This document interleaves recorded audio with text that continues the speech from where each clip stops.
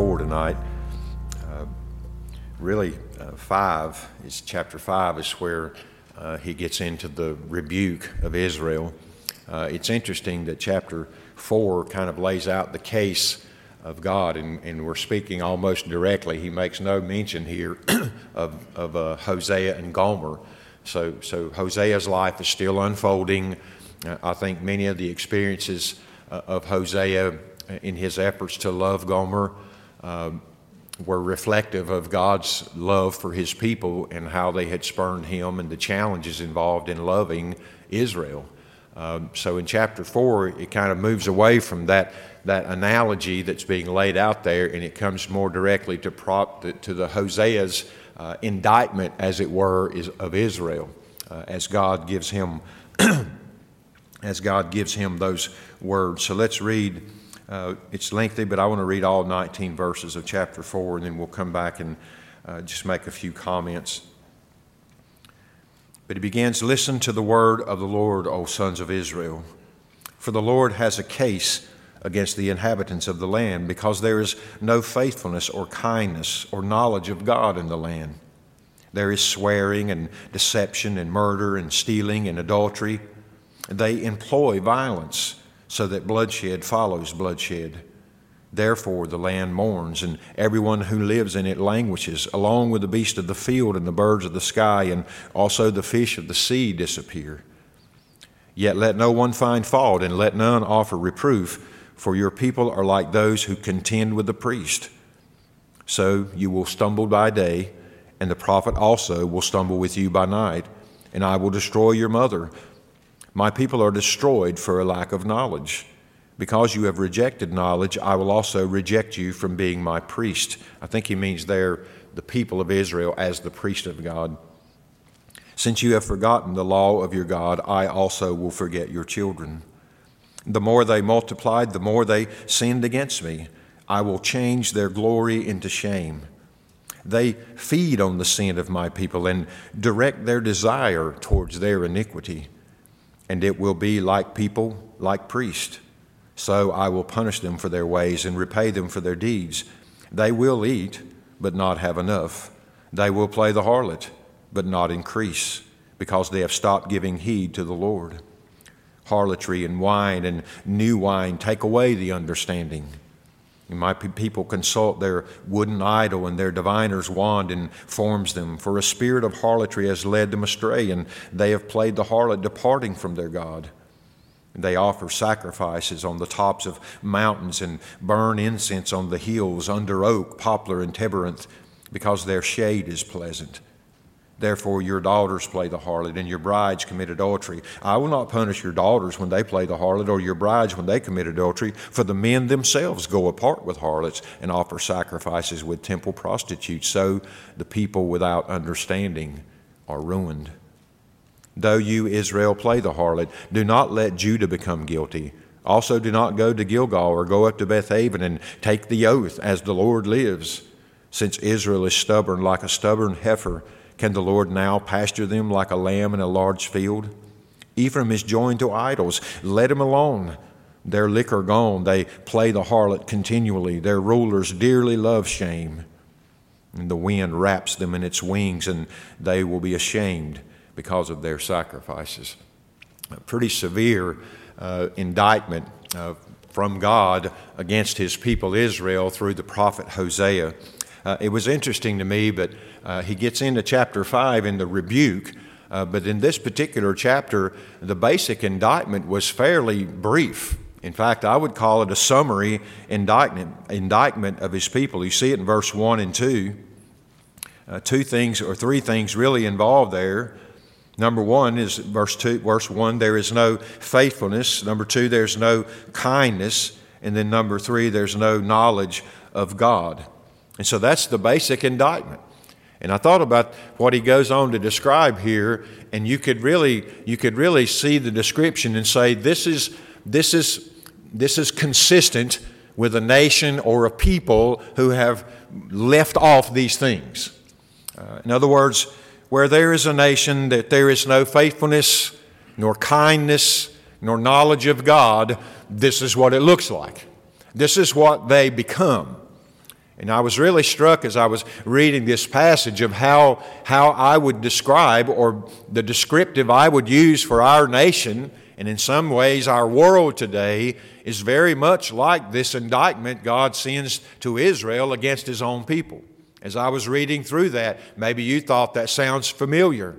And we become like that in many ways. So there is no faithfulness. First of all, I think he means there the absence of faith in God in general, but also no faithfulness in doing the things that they were commanded to do by God. They were His chosen people. From the very beginning of His calling them through Abraham out of Ur of the Chaldees, God chose a people, and He began to reveal Himself to these people. Paul even talks about the great advantage of the Jew in that they have the law and the oracles and the ordinances, and so they have a huge advantage. These were to be God's special people, and through their faithfulness, they were to be testifying to the world of the God of Israel. And that was their role. So he says, part of the indictment here is that they were no longer fulfilling the role for which God called them out and made them a people unto Himself. There was no faithfulness in the land. So you can't read what he says later without attaching it to the absence of faithfulness. And if you think about that in terms of our nation and in the world today, the more we depart or move away from the purpose for our being, the more we descend into the pits, as it were, of sin. And so Israel was doing the same thing. So the indictment number one, no faithfulness in the land. Indictment number two, no kindness. I think that follows faithfulness. I mean, what is faithfulness in Israel but their recognition that they were as much a heathen nation as any other people, and that God chose a people out of the heathen nations, brought Abraham out from Ur of the Chaldees, where he was an idolater, and brought him to Himself and revealed him to Himself. What should have produced in the faithful, what the mercy of God should have been producing in the faithful, was their mercy towards other peoples, especially their own countrymen. But what happens when there's no faithfulness? Mercy's withdrawn, and there's no kindness in the land. People become literally brutal to one another. Later on, he makes a comment, and I'll get to this, but he says, it was an interesting phrasing, but he says they employ murder. He don't just say they're murderers, they employ it. And that's the result of faithlessness in a land. When people abandon God and they go to themselves, they neglect and reject the mercy of God to themselves, and not being mindful of His mercy towards them, they therefore become less merciful towards others. And as time progresses and distance from God increases, they become more merciless until the point they become absolutely cruel. Indictment number two, in Israel there is no kindness. They are not faithful anymore. And because of that, they have lost sight of my mercy towards them, and now they are merciless towards others, and kindness has gone away. And the root of all of that, or the product, you might say both, but the product of all that certainly is indictment number three. There is no knowledge of God in the land. And that is a dreadful, dreadful indictment. They are faithless. And in their long faithlessness, they moved farther away from God. And in their mercilessness, they lost sight of the knowledge of God to the point now that they no longer know it. Therefore, they can't communicate it. Therefore, they can't bring up their children and the rest of the generations in the fear and admonition of God. There is no knowledge of God in the land. This is exactly what produces the nation that he's getting ready to describe here. And so as we look through those, I just want all of us to be thinking in terms of how did they get there? This is God's people that were recipients of the tremendous blessing of the sovereign grace of God in calling them out of all the multitudes on the earth and calling them to be His special people. That with that great advantage, they abandoned all of that and they quickly became all that we're going to describe here. And I think for application point, do you think we're any different as America? I mean, this is a nation that I think has the blessing of God upon it. Nothing like this in all the world. A republic, a representative government where the people rule by their representatives. There's nothing like this in all the world. I remember thinking years ago when I heard some conversation about importing democracy to the nations around the world, and I remember thinking, even as a young Christian, that ain't going to work. It's not going to work because they're not going to operate in that democracy, American-style democracy, from a Christian moral foundation. And that's the very heart of our constitutional republic. Erase God and it falls apart, because then freedom becomes every man pursuing that which is right in his own eyes. So it won't work to export American democracy into countries that don't have a right view of God and the moral foundation and a biblical worldview.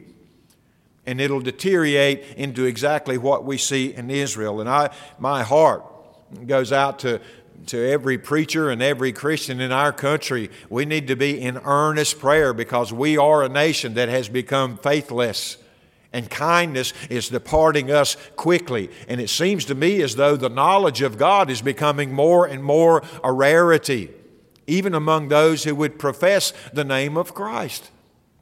And so if it's already observable in America that we're fulfilling these three summary indictments of God against His own people Israel, is America therefore going to be immune to becoming the same kind of nation that Israel had become? I think the answer is no.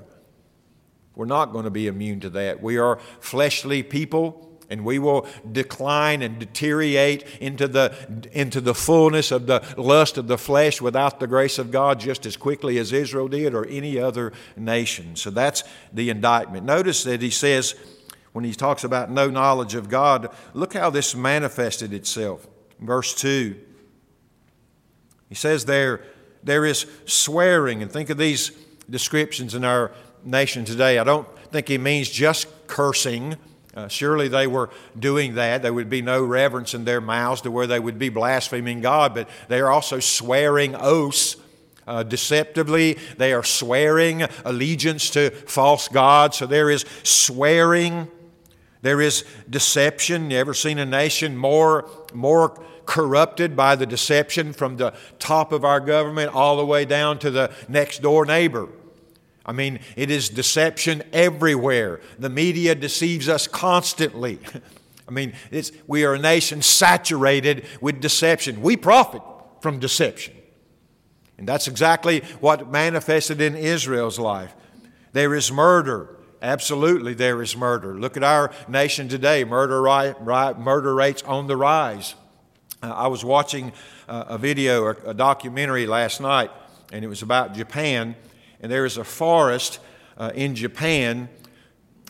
They are such a driven society, success-oriented. They would literally have to close factories at 10 and make them go home because they would work through the night, because they're all trying to achieve.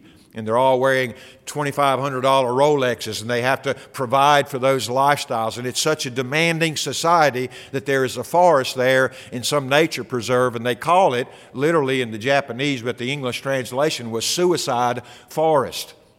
And when these young Japanese men and women are so overwhelmed and they can't live up to the expectations and they become so despairing, they go out into this national park in this suicide forest and they find bodies. And occasionally they have task force that go out and go through the park to make sure there are no dead bodies laying around where they went there to take their own lives. In fact, this place is number 2 for suicides globally. And you know what the number 1 site for suicides is globally?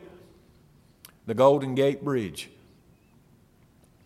I mean, we are despairing as a people, as a world, as we move away from God. And these are indications or symptoms of that. Swearing and deception and murder abound. The value of life has bottomed out. And now the people are being killed for the smallest things, disputes over a gas pump or some shoplifting, some 30-cent item in a convenience store and getting a shootout, and people are dying. These were indicative of Israel's departure from God. Are they not also indicative of America's departure. There is stealing and adultery, this unfaithfulness. Oaths and covenants mean nothing in the world anymore. I remember as a kid, I saw farmers make all kinds of deals, and they would swap this for that, and they would let one farmer use us to get their crops in, and they would let us use their hands to get ours in, and different things. And I never once seen anybody write out a contract and sign it and get a lawyer. My guys will be over at your farm next Sunday or next Monday morning at 8 o'clock, and yes, sir, see them then. And it was a handshake, and a man's word meant something. He didn't have to sign something everywhere he went. But where can you go today and make any sort of deal whatsoever on your word? I don't even know if they give personal loans anymore on your word. You've got to have something to collateral. So the words mean nothing. There is stealing and there is adultery, not honoring our covenants, particularly their marriage covenants, because they were going outside their marriages to the temple prostitutes. Men and women were doing this. And then this phrase, they employ violence. I was just so rocked by that phrasing, because he could have said they're stealing, they're adulterers, they're murderers. And it had a great impact. This is what the people become when they depart away from God. But he said they employ murder. And what that struck me as is murder for them becomes an instrument to a greater gain.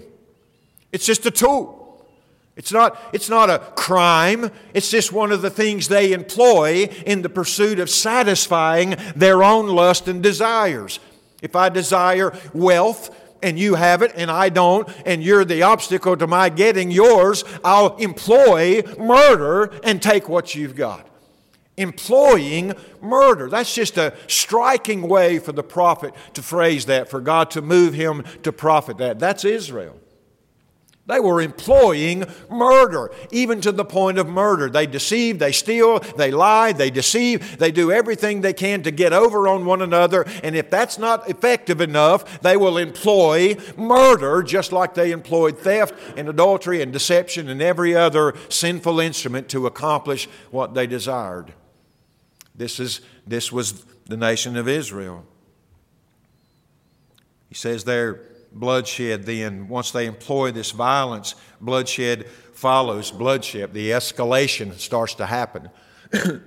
I'm convinced that the devaluing of life we see in the generations that have been born in this world since Roe v. Wade, I'm convinced that the devaluing of life in those successive generations is directly directly connected to our devaluing of life in that decision. And every generation rises and devalues life more and more, and it's a symptom of that generation that produced them, that devalued life in the womb and said it's okay to put it to death. And I think it's a consequence. We're living in a violent generation. I was telling someone not long ago that somewhere along the way, I'm afraid that these young people that are growing up in a society that devalues life so much are going to be so miserable in the world that we've created that there's going to be a backlash, and it's going to be violent against those who gave them that sort of country. And that means in some ways us. Because somewhere along the way, they're going to wise up and hold us accountable for the misery that they're enduring. And so was the world in Israel. What's striking about this is Hosea prophesied early on in Israel. And they were still very prosperous at this time. In fact, Jeroboam II expanded the kingdom almost to the borders that Solomon had it. So they're a successful nation. So you can imagine what a shock this must have been for Hosea to be saying and bringing these indictments against the people of Israel. How could God not be blessing us? Look at us. We're at our most prosperous ever. And Hosea is saying in essence, and you are at your most wicked. While you're prospering, you have grown your most wicked. And he's bringing this indictment. So I want to just look in verses 3 really through 19. And there are a lot of these, and I may not get through these, but these are evidences. Like I said, his rebuke is coming in chapter 5, and even his counseled response to that rebuke in chapter 6. But in chapter 4, he's just laying out the case. It's as though he's an attorney and he comes into the court, the defendant's seated, and he says, here's the summary of our case. So-and-so is a faithless, without kindness, and no knowledge of God. And then he goes to these, he swears and he's deceptive and murderous and stealing and he's adulterer, he's violent and he commits bloodshed. That's the summary indictment. Now let me lay out the proofs and the evidences of how corrupted he has become. And that's exactly what he does. Beginning in verse 3, the very first one is the land, therefore, because of this, the land mourns. The whole land mourns. Think about the description of that. The corruption gets to the point where there's not an island somewhere, there's not a sanctuary, there's not a place that you can go. The corruption has affected the whole of the land of Israel. We can't escape this. You are living in a land that is grieving under the weightiness of your own corruption. The land itself is weeping or grieving and mourning. You remember Paul talks about the creation in the New Testament, groaning under the weight, under the hope of its deliverance, its redemption someday. And God restores creation itself because it's bearing the weight of the curse of sin even in this world.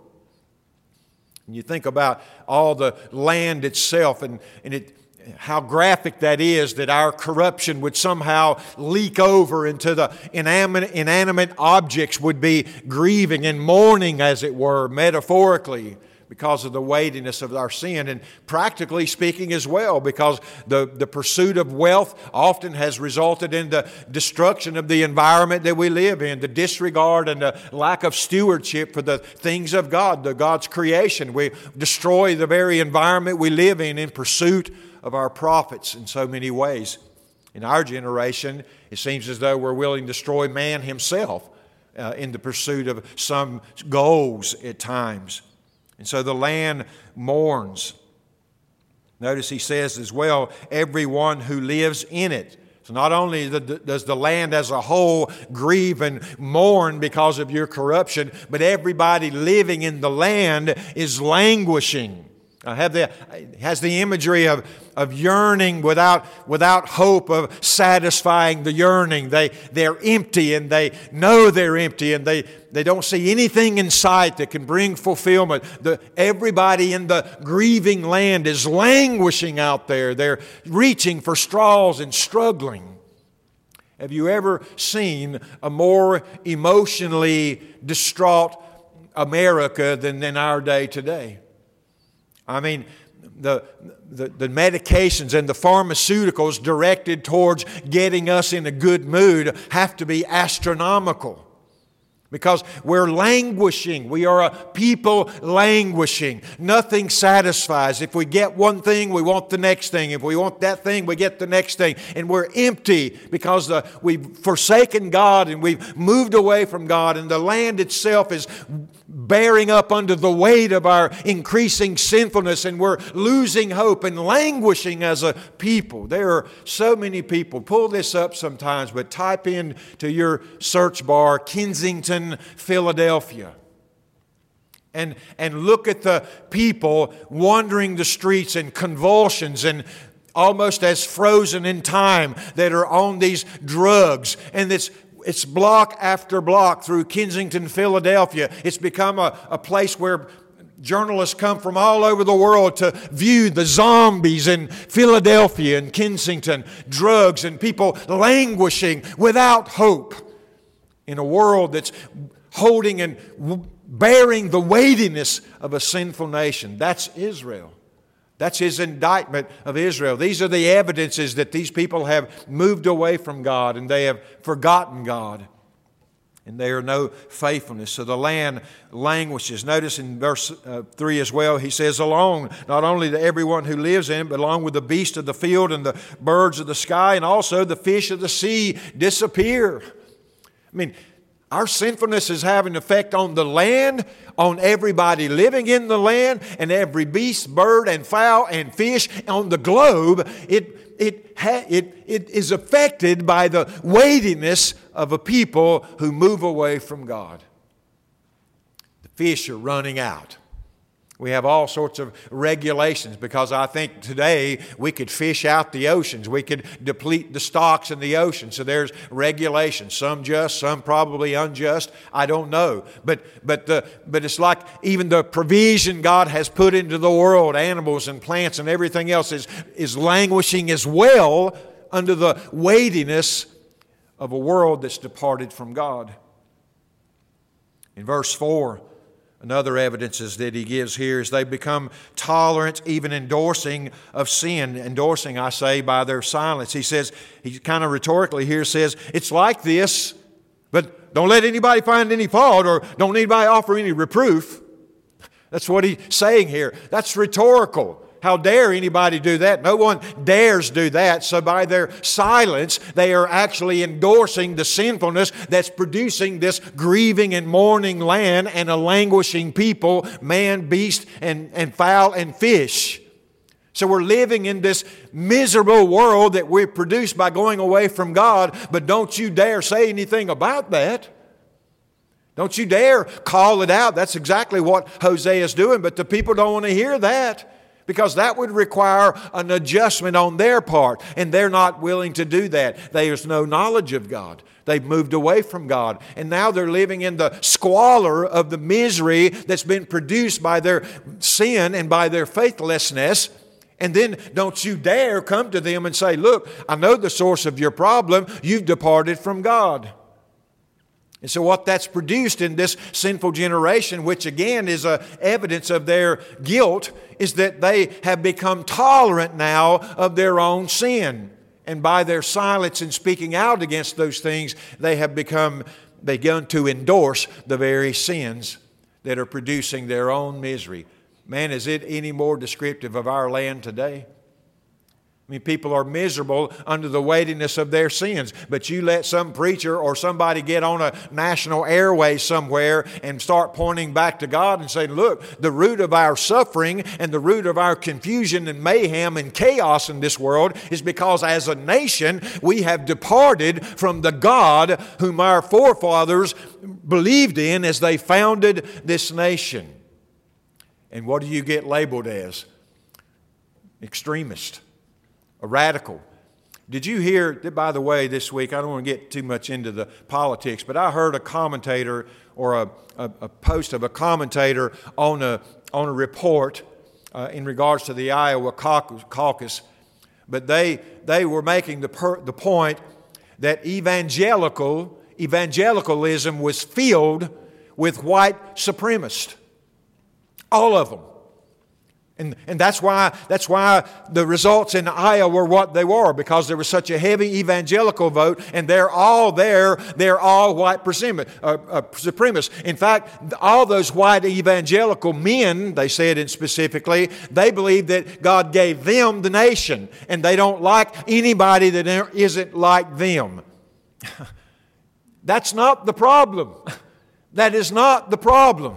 The problem is that we are a nation that has moved away from God. And if you confront them with that as the source, they will assign you a place with those. You are the white evangelical. And let me say something. This generation says you're the problem. You're the problem. That's exactly what Israel was here. That's what he's saying.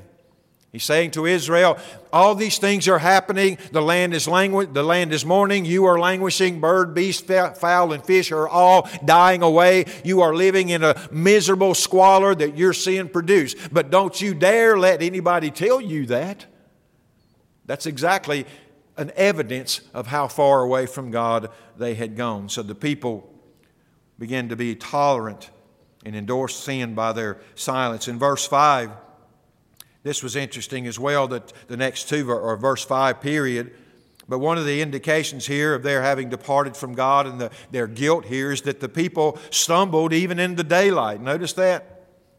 So he says, you will stumble by day. And then he goes further, and this is what was really enlightening, but he goes further and says, and the prophet also will stumble with you by night. And I thought, you've gone so far away from God now that you're stumbling in daylight. Daylight's when you don't stumble. You see things, right? When the sun's shining, you're not likely to trip over anything. All of us can stumble in the dark. I do it all the time. You're more likely to stumble in the dark, but in the daylight is when you're supposed to be able to see things, and you shouldn't be stumbling. He said the result of your sin and your departure from God is you're stumbling around when you still have light. There's a prophet right here speaking to these people. There is light shining, and what are you doing? You're stumbling over it.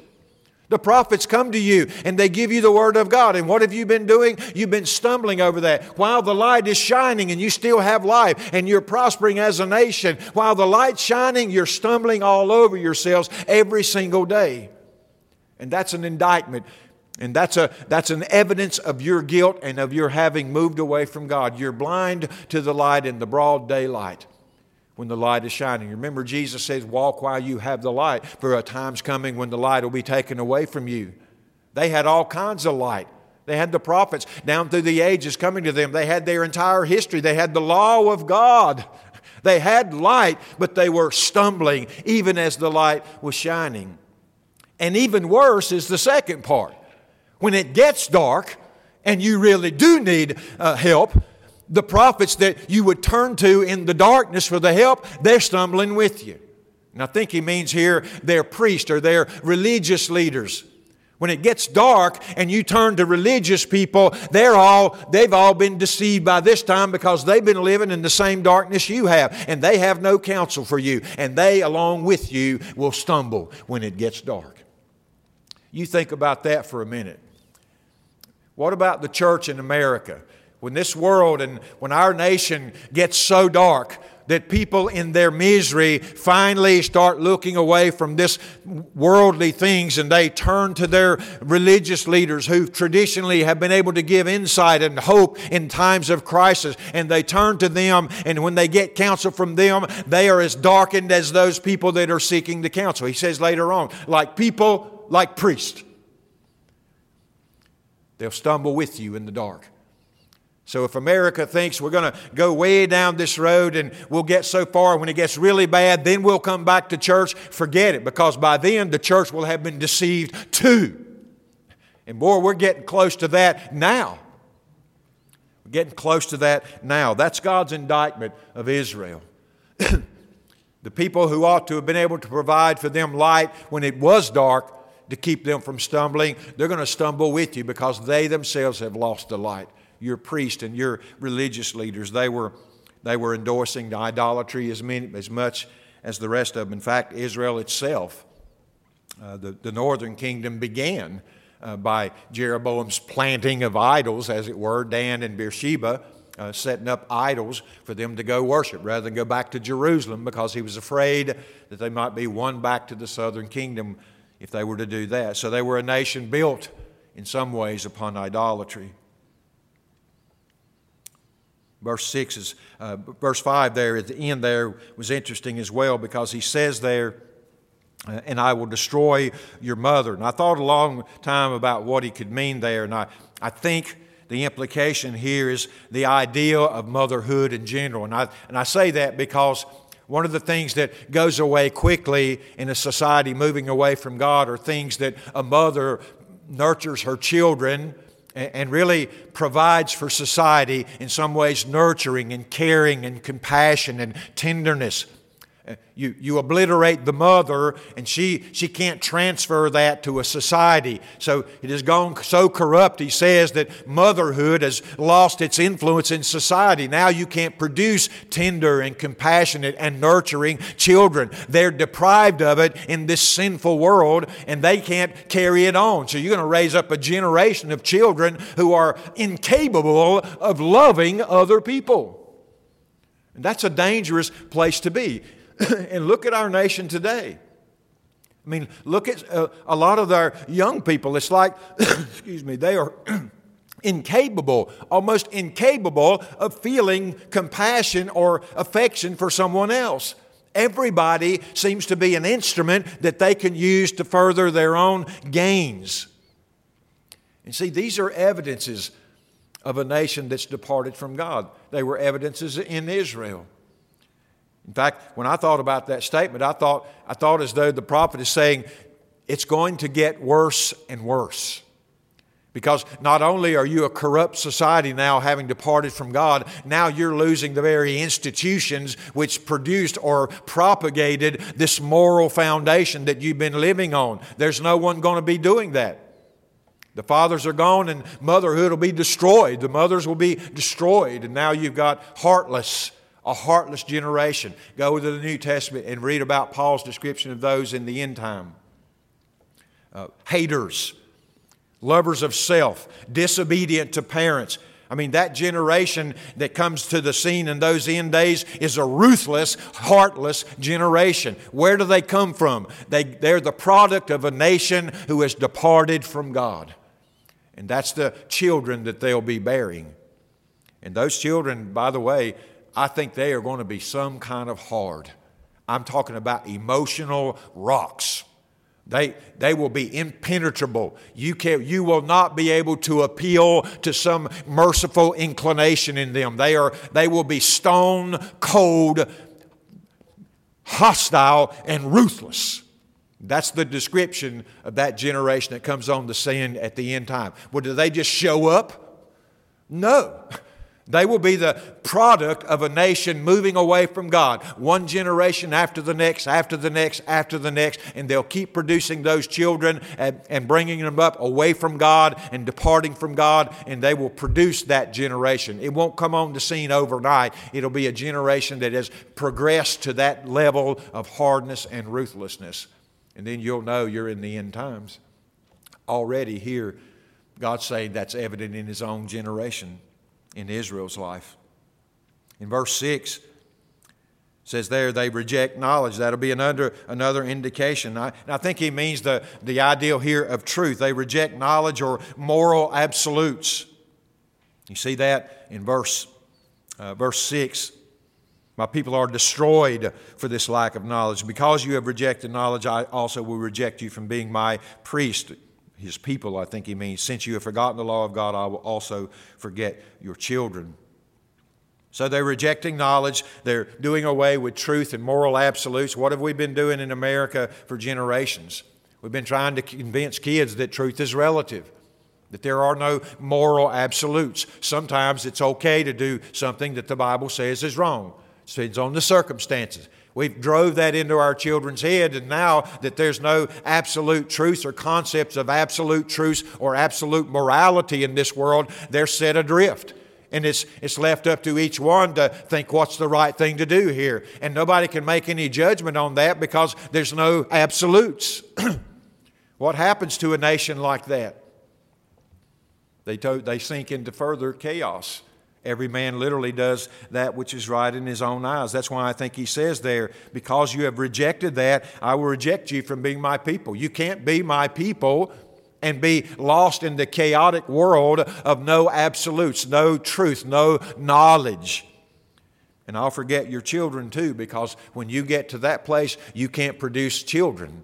They'll have not the blessing of God upon their lives because you'll send them out in the same chaos that you're living in yourselves. They won't know whether they're coming or going. They won't be able to discern whether there's 1 or 2 or 100 genders. They will lose sight of the ability to discern what is right and what is wrong. So in that very sense, I will forget your children because you reject this idea of knowledge, this ideal of truth, this ideal of absolutes. Their disregard for the knowledge of God and the law of God produces a lawless generation. Is that hard to figure out? Any nation that forgets the law of God will produce a whole generation of children who are lawless. They have no boundaries. There's nothing that they won't do. And the worse society gets, the more atrocious the things they will do will become, if that's even possible. Verse 7, they will be increasing in sin. He says, this is amazing, the more they multiplied, the nation grew. The more they multiplied, the more they sinned against me. So you're not going to breed yourself out of this corruption. I heard a comment the other day talking about the birth rate in the U.S. and as opposed to other countries and different things, and how Americans are having something like 1.2 children each, and that's not enough to sustain our culture and all those things. And I'm thinking to myself, no, to depart from God is the way you lose the capacity to sustain a culture. I mean, they don't want to look at that. They want to say it's the birth rate. That's the problem. We're losing our culture because we're not having enough children and transferring our culture. What culture? What culture? I mean, we've lost sight of these things. And so these people, even in Israel, he says, the more you multiplied, the more you sinned. You just added to your sin because you had 10 children and you brought them all up away from God in a lawless environment, rejecting the knowledge of God, and they became worse sinners than you are. So the more you have babies, the more the land becomes even more sinful. This is a fatal disease you have, Israel. You're not going to breed your way back to good health. You need to turn to God. That's the message that He's going to bring later. So they're increasing sin. He says of that, He will turn their glory to shame. In verse 8, they were profiting by sin, I think is what he means here. He says, they feed. Notice this second phrase. They feed on the sin of my people. So somehow the sin of the people was nourishing something in these others. And then he says, and these people, you direct their desire towards their iniquities. You're directing that.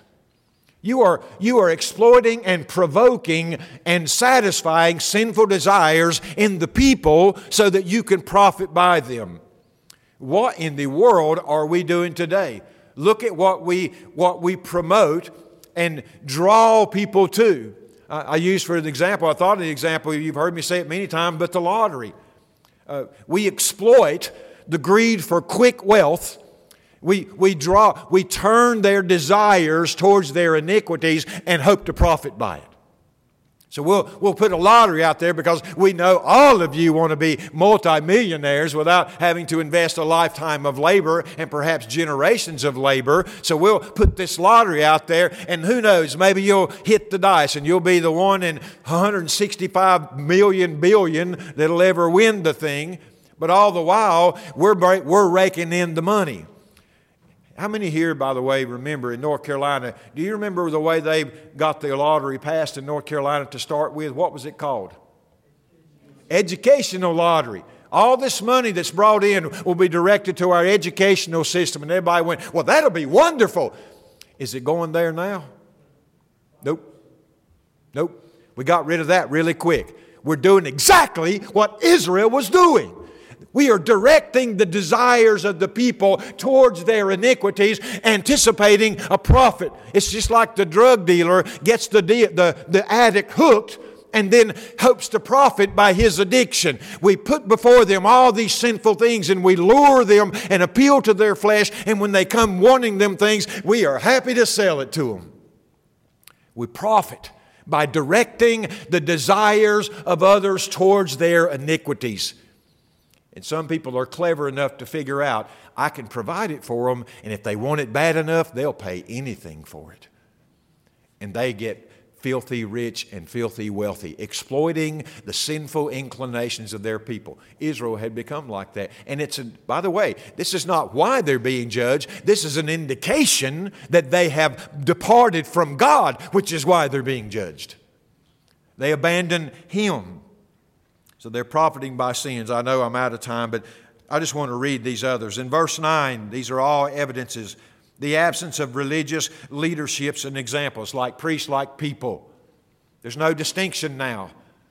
There's no examples. There's no religious authority to turn to and to seek answers from. They're just like you. They're as much sinful as you are. They're pursuing their desires, even if they're cloaking themselves with religious garb. They're still pursuing the same corrupt things you are, like priests, like people. No religious examples or religious leadership. In verse 10, One of the indications that they are always lusting but never satisfied. He says there, they'll eat and not have enough. They'll play the harlot, but they won't increase because they've stopped giving heed to the Lord. So that's indicative of their departure from God as well, as they can't ever satisfy their lust and desires. They always think they need something more. And you've heard the old quote, they asked Rockefeller one time how much money was enough, and he said, $1 more than I have. That's true. That's true. And one of the indications of a generation that has departed God is they can never, ever, ever be content with what they have. They're always unsatisfied. They have to have more and more and more and more, because those are the means of their purchasing the things to satisfy the lust of the flesh. And they'll never be satisfied, is what he says. And I think that's when crime goes up and all sorts of bad consequences follow, because they can't be satisfied in their souls. And they're looking for all the ways to try to fill that void, and it can't be filled with the things of this world. Verse 11, they become darkened in their understanding. He says, the harlotry wine and new wine take away their understanding, and they consult their idols and all sorts of things throughout those verses there. How darkened is the understanding in this nation today? I'm just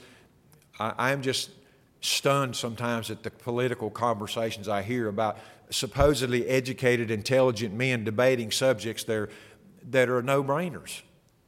I mean, ask any 4-year-old or 5-year-old in this sanctuary tonight, what is a woman? And you know what they'll do? They'll look around, find one, and they'll point to her and say, one of them. They didn't need a Harvard degree to do that. It's instinctive. And we have geniuses debating whether or not we can actually do that. It's indicative of a nation. These are symptoms of a nation that has moved far away from God, excluded God from everything, and is now living in the chaos and the confusion of their own sin. And they're having such ridiculous conversations. That's what I was saying earlier. I think there's a generation that's going to rebel against that chaos. They're going to want order. And somebody's going to walk on the scene who we think we call the Antichrist, and he's going to provide order and peace. And they're going to embrace him wholeheartedly, because we've raised a whole generation away from God, and they'll hate the chaos and the confusion so much that they'll embrace the first one who comes along that can demonstrate that they can bring some order to society. Darkened understanding. 12 through 14, they become superstitious and idolatrous. He says to their ruin, they're heading to ruin and seeing evidences of it, but they will not turn away. They go and raise up their wooden idols. Now, I think it's Isaiah that makes sport of it sort of in his prophecy. They make this idol and cut a tree down and have a carpenter shape it into an idol, and they do all this stuff, and then they lift it on their shoulders and they bow down and pray to it and said, oh, thank you, idol, for providing. It was a tree. It's a tree. It didn't provide you anything. But you're carrying it around and showing adoration towards a tree. You're the one who had it cut down. I mean, yeah, maybe somebody's seen it to you and you said, wow, this is a God. And you said, okay, I believe that. But you cut the tree down. You know that it was a tree. But you deceived yourself now, and you are praying to the tree. That's how confused they are in idolatrous. And it's to their own ruin. We are an idolatrous people today. We don't cut trees down and shape them into idols, but we stack them up everywhere, don't we? Calvin said the human heart was an idol factory.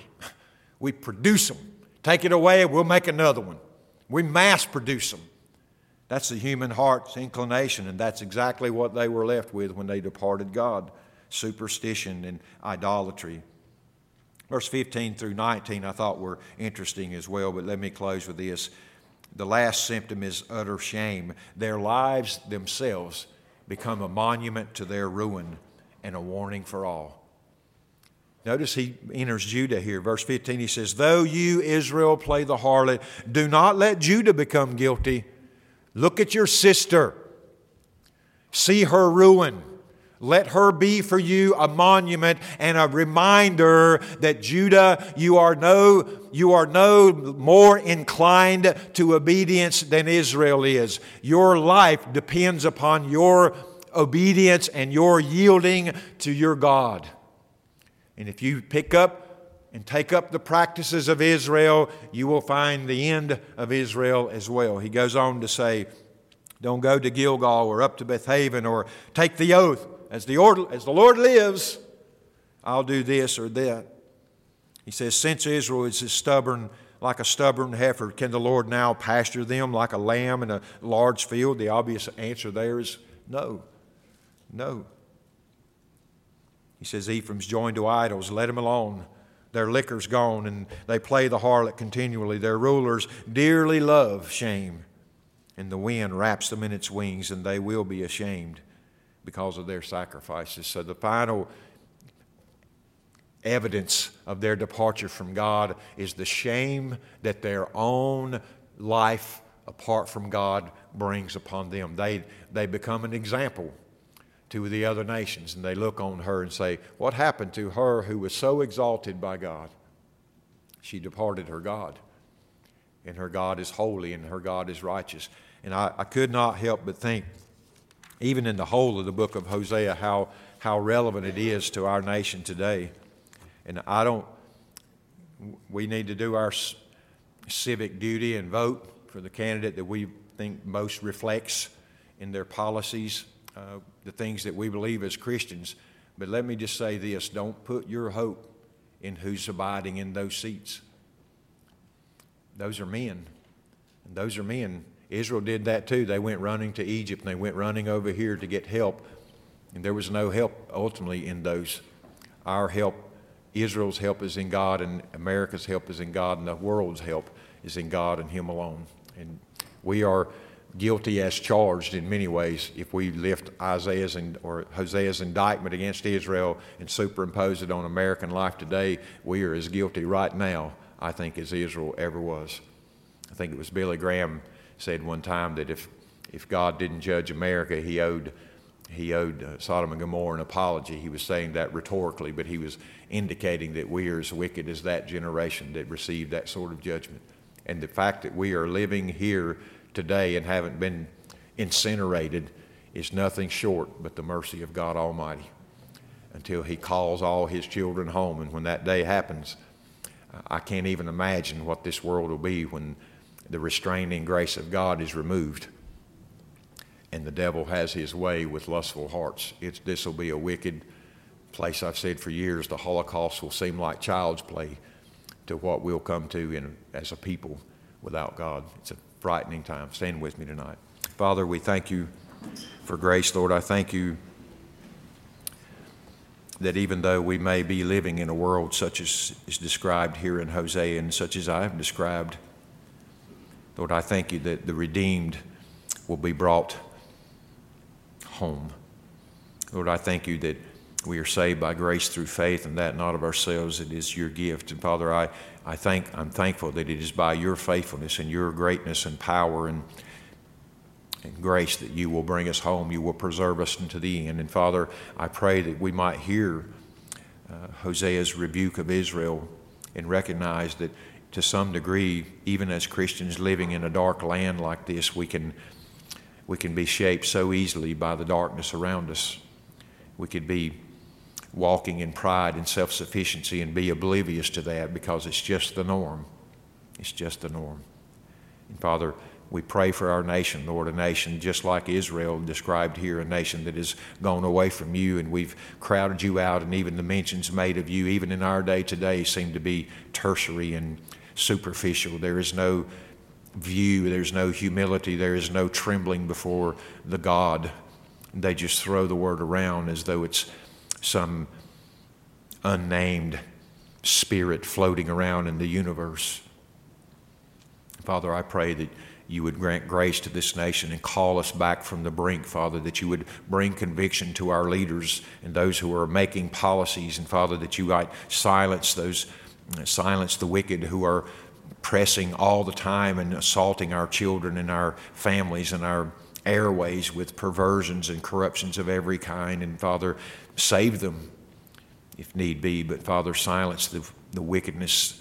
And Father, I pray that you might encourage those who have hope in Christ to speak clearly and to speak lovingly and strongly and boldly if need be into our culture, Father, not to be mean and angry and mean-spirited and hostile and militant, but to be pleading that others and that this world would turn to you. And Lord, we pray that not only to spare ourselves the sorrow that's ahead, but Father, because you are worthy of all the glory. All of creation should be glorifying you. And Father, it's a devastation that it isn't at this moment. So we pray that you'll bring that day to pass. Bless those who've come tonight, Father. Encourage them in their Christian lives. These are hard things to hear, but this is where we live. This is the world we live in. Father, thank you for grace to sustain us in such a world. We ask in Jesus' name, amen.